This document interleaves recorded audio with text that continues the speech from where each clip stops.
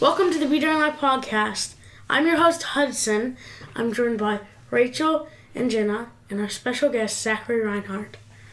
Thanks for coming out today, Zach. You're welcome. I'm glad to be here. Today, Zach is joining us to talk to us a little bit about what it's like being a teen in foster care and telling us a little bit about his story. Can you tell us a little bit about your childhood? My childhood was different. It's probably not like most kids' childhood, of course. Growing up with a single mom, it was me and my sister, and things at first seemed like a normal childhood, but then slowly things became different.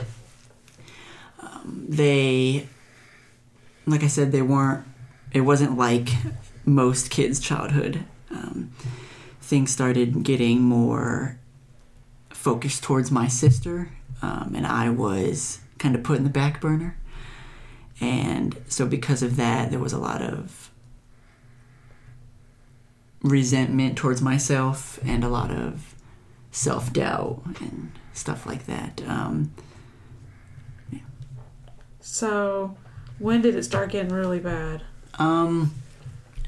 I wouldn't necessarily say that there was any point that got really bad or worse than other points. It really, I would say, started around when I was 9 or 10, and it just continued, fluctuated. Sometimes there'd be good times, sometimes there'd be really bad times. And then about when I was 15 was when things really started to go downhill. So when you were put into foster care as a teenager, most kids are put in when they're children. So do you have a different perspective?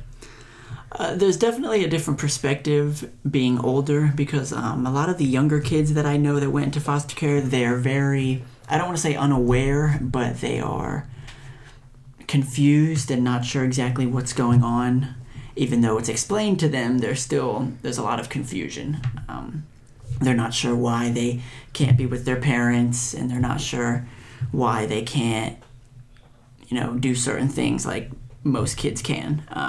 They're not sure why they have to go to court or why they have to see a caseworker that comes to their house once a month.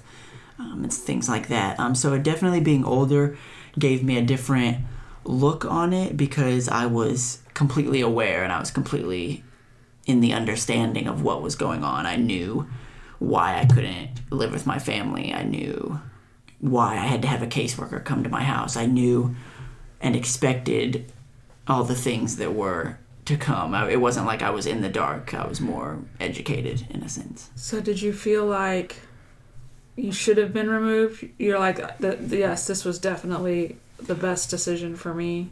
Yes, I think it was the best decision for me, because if I would have stayed in that situation, who knows where I'd be now. But being with the type of foster parents I had and just loving my family from a distance really helped me to not hate my family. I feel like if I would have stayed with my family and just grew up with my family, now at 20 years old, there'd be a lot of hate.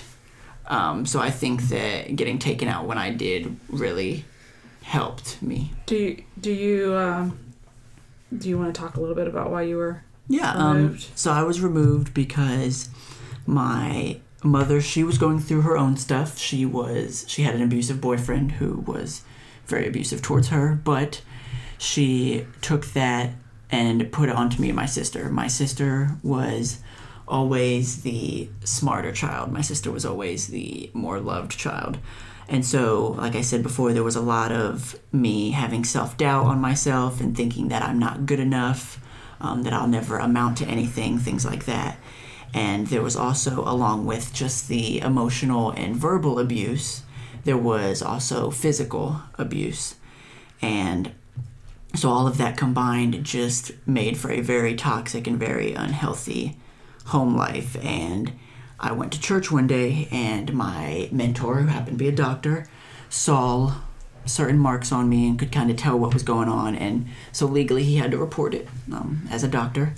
And so that was the first step to me being removed, and then I was removed. So when you were removed, did you feel did you feel like it was your fault?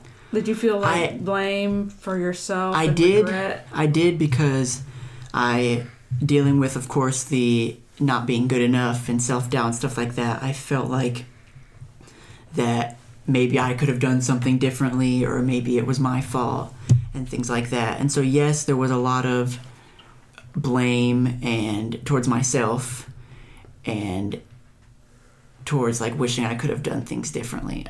So yes, there was a lot of that. Were your friends aware of what was going on with you? So being that I was in high school when it happened, or just starting high school, pretty much, high school kids aren't always very aware, and my close friends, yes, they did know. But even them, they were uneducated. So I feel like a lot of things, like especially around foster care these days, is it's not that people don't care, it's that people don't know.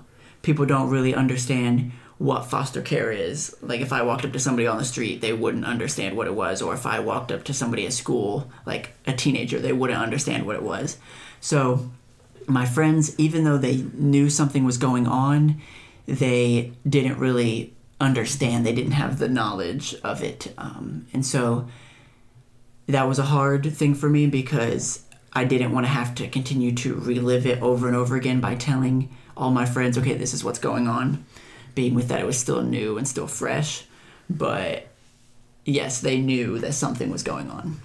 Did you try to hide it from other people? I did, because I felt like people might look at me like I was broken or damaged, and that people would not want to hang out with me or not want to be friends with me or something, because they felt that, I was damaged or broken. And so I tried for a long time to keep it a secret, but it's hard to keep it a secret when, you have to leave school early or come into school late because you have to go to court, or because your caseworker comes and pulls you out of class because he has to talk to you, or things like that. It starts getting to the point where it's hard to keep things a secret, or when other students or friends ask you about, your parents, or, what did you and your parents do this weekend, or things like that. And that's something that you can't just lie and try to push off like, oh, we just went to the beach or something, or I might be just having a normal conversation and I might accidentally say, oh, me and my foster parents. And then people start asking questions, or what are foster parents and stuff like that.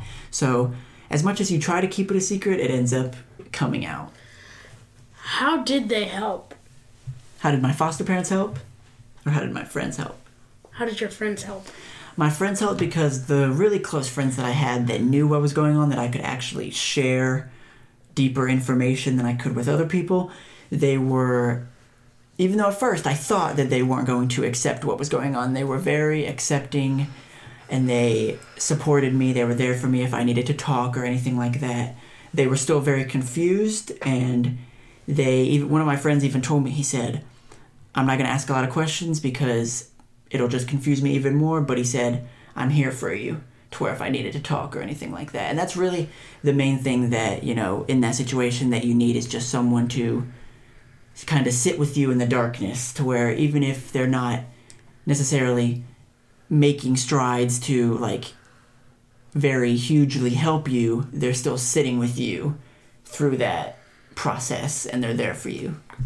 Do you feel like you went through like stages of grief and loss? Yes, because I went through stages of grief or loss, because I felt like I was grieving my childhood, because having to grow up so early, I felt like I never really had a childhood. I also felt like I was grieving my old self, and then I also felt like I was grieving or lost my parents. Even through all that stuff, I still, they're still my parents. I still love them, and I felt like, being in foster care, I felt like I was grieving my parents in a sense, because I felt like, they weren't my parents anymore, even though they were. Right. Did you feel like you were, when you had a foster family and foster parents, did you feel like you were being not true to your real parents? Yes, and that makes sense. I felt like, when my my biological parents would have visits with me, and I would say something that my foster parents did that I liked or something like that. I felt like it was hurting my biological parents because I was so happy at things that my foster parents were doing that they felt less than. Right.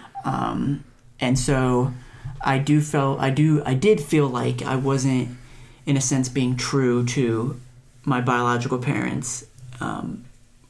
I felt like it was hard to be true to both sides at the same time. Right. Can you imagine that as an even younger kid, though?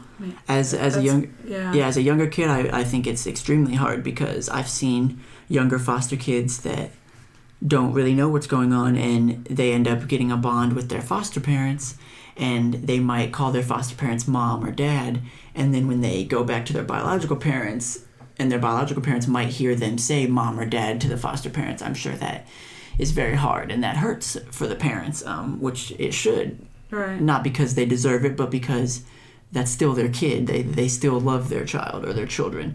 And so I feel like it is hard for a younger kid because, like I said, with me, there wasn't very much confusion. I knew what was going on. With them, the younger foster kids, they're not as knowledgeable as what is going on. And so it's very confusing to them on, like I said, why they're living with complete strangers and why they can't live with their mom and dad that they've known for 8 years or 6 years or however long. So yeah, I do think it's, as much as foster care in general is hard, I feel like it's easier in a sense on older kids than it is younger kids, just because you're more knowledgeable and not completely unaware and confused. And what about anger? Was there a lot of anger? At first there was a lot of anger. Like, I could honestly say at first I hated my parents because I felt like, why is it that I see all my friends at school that have these amazing families and, have these amazing parents, and then I'm in foster care. And so I was, at first when I went in foster care, it was more of blaming myself. And then once I started going through it, it got to the point where there's a lot of anger towards my parents, to where it was like, why would you put me in this situation? But now that I'm further along and going through figuring myself out and things like that, there's not so much anger anymore as much as wanting my parents to get better and get the help that they need. And even though I'll never live with them again, the fact that they can get help and become just better people inside themselves just shows that they're trying, in a sense. And so there's not hardly any anger anymore. So I know that you go to an amazing church that, more than any other church I've ever seen, does a lot for foster children and their families. I know your pastor, he gives 1 day a week to help the foster care crisis. So how do you think that environment helped you heal? It helped me heal because it's not like there's just one foster family in that church. I believe there's 14 or so foster families in that church that are actively fostering. And one of them, of course, is Taryn and Jesse Howell. They, at any given time, have 11 kids or so in their home. And they just actually adopted 3 kids on top of the 4 that they already had. And so they, just being in that church around people and that have a heart like that, and just also being around foster kids. I'm probably the oldest. All of them are younger, but just being able to kind of be a mentor to them and help them, and just be around a church family that just cares so much about the foster care crisis and just wants to help all these young children and young teens and everything, just really helps with healing. You've chosen to use what you went through to help others, so can you tell us what you've done and are doing to help others? Yes, so I have this little business, if you will. It's called Faith Fosters Hope, and something that we do is we make bracelets for kids in foster care, and each bracelet is unique, and each bracelet comes with a inspirational quote, and it pretty much just is something it's something small, but it's something that shows that there's people that care about you, and there's people that want to help you and want to sit with you in the darkness, like my friends sat with me. And so we do things like that. We also are right now in the process of planning a event just to get a bunch of foster kids together so they can see that they're not alone in this community and find friends and find people who have gone through similar situations and just want to be a part of a family. And so that's something we're looking into right now, just having like a day that is just a big fun event that just really just brings the community together and just shows that even though you think you're alone, you're not. What would you say? Would you say it's teenagers in foster care that the group that is the most neglected? Do you think? Honestly, I would say no. I would say that it's the younger kids. And the reason I say that is because the teenagers, in a sense, get more help, if you will. They get, of course, more benefits, to live on your own, stuff like that. But the reason I think that the younger kids are more neglected is because my caseworker makes it a point to, text me, keep tabs on me, check up on me. He knows practically my whole life. He knows what I'm doing at any given time. The younger kids, what I've noticed is that, and it's not anybody's fault, but the caseworkers get overwhelmed. The caseworkers could have, let's say one caseworker has 20 kids that they take care of, that they have to see each one at least once a month, along with court dates and all this other stuff. Well, a caseworker could get overwhelmed and quit. Well, then that caseworker's 20 kids get put on to spread apart between other caseworkers. So then instead of a caseworker having 20 kids, they might have 25. And now they have to, again, divvy up their time to go to court and see each kid and stuff like that. And so a lot of kids, if they do get seen by their caseworker each month, it's for a very short time. They really don't form a relationship. And in that instance, I've seen a lot of caseworkers that are very stressed and overworked, and a lot of them smoke because of their stress. And so I honestly feel like the younger kids are more neglected. Not because of anyone's fault, but just because there's so many kids in foster care and not enough caseworkers and people to help them. So how is that different for the teens? The teens, there is... The caseworker still has to see them yes. the same? Right? Yes, but it's different because my caseworker has, a certain amount of kids. He might have 14 teenagers, but he doesn't have to do as many things as the younger kids ones do. The younger kids, they have to at least be seen once or twice a month. They have to check up on all these different avenues in the kid's life. Because they have no voice. They have right. to make sure they're all right. Right. Just like, when I was in younger kids' foster care, I had a guardian ad litem and stuff like that. But my teenager, or my adult caseworker, we do probably see each other once a month, but we don't have to. We just do it because it's a good checkup. But we don't have to. He, lets me know. He calls me or texts me if anything, happens that we need to work on, stuff like that. But when you're younger and you're in foster care, everything has to go through the foster parents. Everything has to go through the foster parents and the, schedule around all these different avenues and everything. And so it's a lot more, I guess, in a sense, lenient when you're older. Right. Because you don't have... So you're saying like an older teen mm-hmm. adult. It's a lot easier than when the younger. Yes, because they they're teaching you in the adult foster care or teenager foster care. They're teaching you to learn independence and learn to be your own voice and do things for yourself. When you're younger than 18 and you're in the younger kids foster care, it's more of they're your voice for you, and you're not very independent. Right. So in them teaching you to be independent, they're teaching you, how to budget, how to, do things on your own, how to do good in school. They're giving you all the tools to succeed. So you feel like you got a pretty good yes training about those areas? Yes. I have my caseworker is very good about helping me if I have any questions about budgeting, or if I have any questions about just any adulting things in general, he's there and he'll answer those questions for me. Because it's like, a kid that's not in foster care, they have a problem, they just call their mom or dad, right? Do you feel that void a lot? Like, I do. I wish I had somebody talk to me about dating. And I do. It's funny when you think about it, but it's true that they're, like I said, you see, especially I think one of the hardest things for me was you see these, your friends and their families, that their families are just so happy and they have all these big family holidays and like just have like this amazing family dynamic.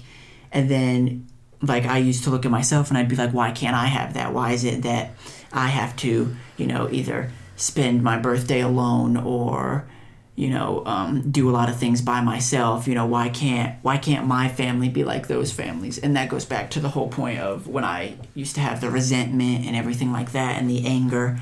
But now it's to the point to where I can't, and this isn't just for myself, this could be for anybody, you can't let anybody else choose your happiness for you.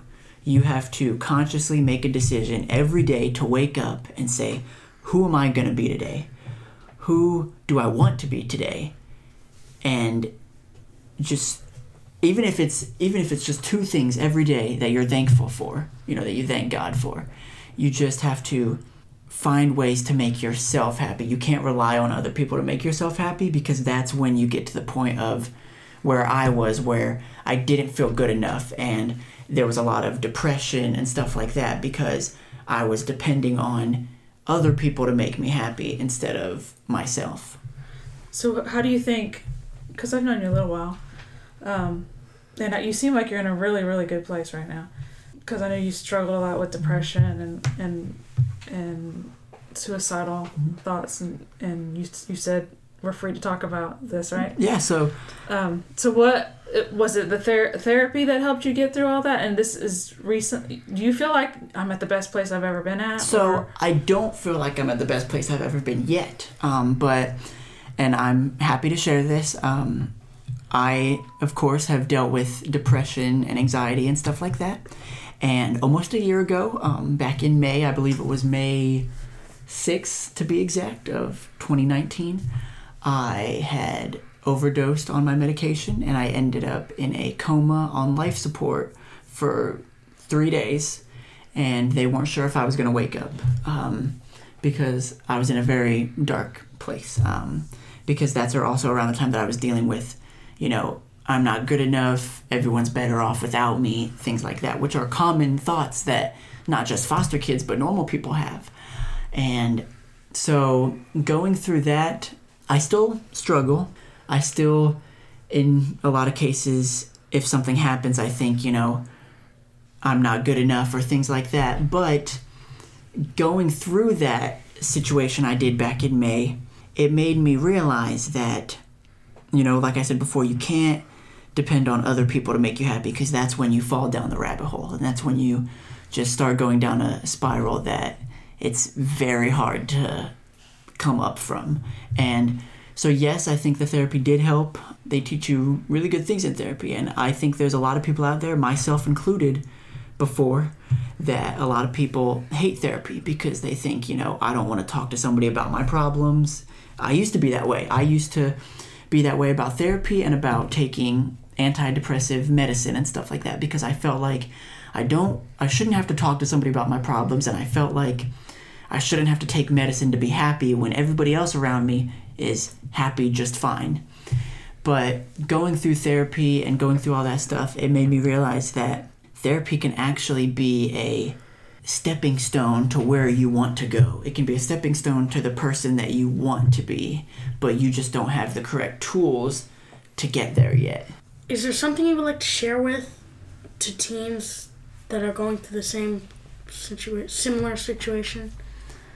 For teens, not just teens, for teens, young children, adults, anybody going through this situation, or even anybody that's not even involved in foster care, just that is going through anything in their life.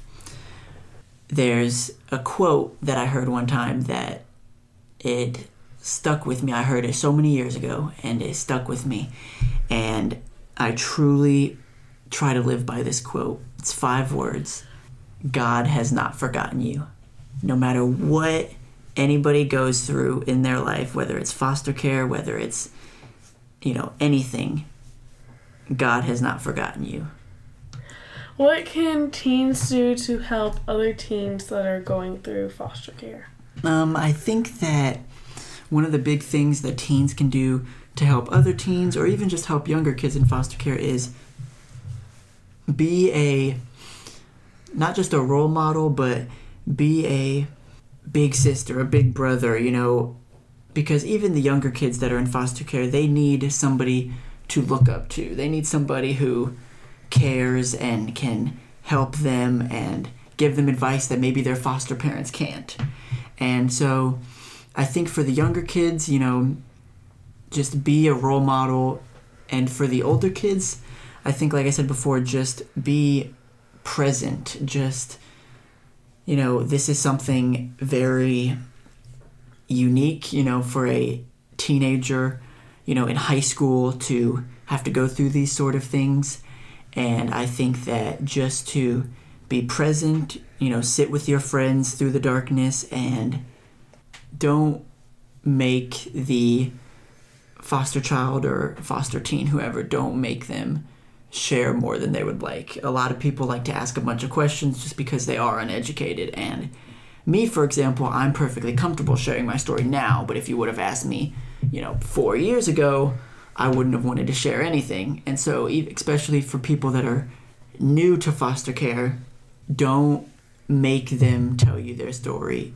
Wait for them to tell you their story, because they just might not be ready yet. And the more that you push, the more they push away, and then they'll never tell you, and they'll never share their story. And the biggest thing I could say for even adults is just, I'm going to take this quote from my father's arrows. Just say yes, that, anybody can do something, that no matter if it's, taking a child to a doctor's appointment, or sitting with them because they need somebody to talk to, or just anything, just anybody can do something, that there's always something that can be done. So where can we find you, like on Instagram or Facebook? So you can look up Faith Fosters Hope on Instagram or Facebook. We don't have a website yet, but you can look it up on Facebook or Instagram. And we try to do daily, but a lot of times that doesn't happen. But we try to post just inspirational stories and inspirational messages, just because we want people to know that there's always somebody out there that cares. And I put this on a lot of my posts, that, if you need somebody to talk to, or if you want to share any part of your story, you can reach out to us, because we are more than happy to listen, and to, even if we don't give you any advice, just to sit with you through the darkness. Thanks for coming out and talking to us today, Zach. We really appreciate you being willing to share your story and helping others with it. Yeah, thank you guys for having me. If you really like us and you really want to let the world know how much you like us, give us a review on iTunes. The more reviews we have, the more visible our podcast is.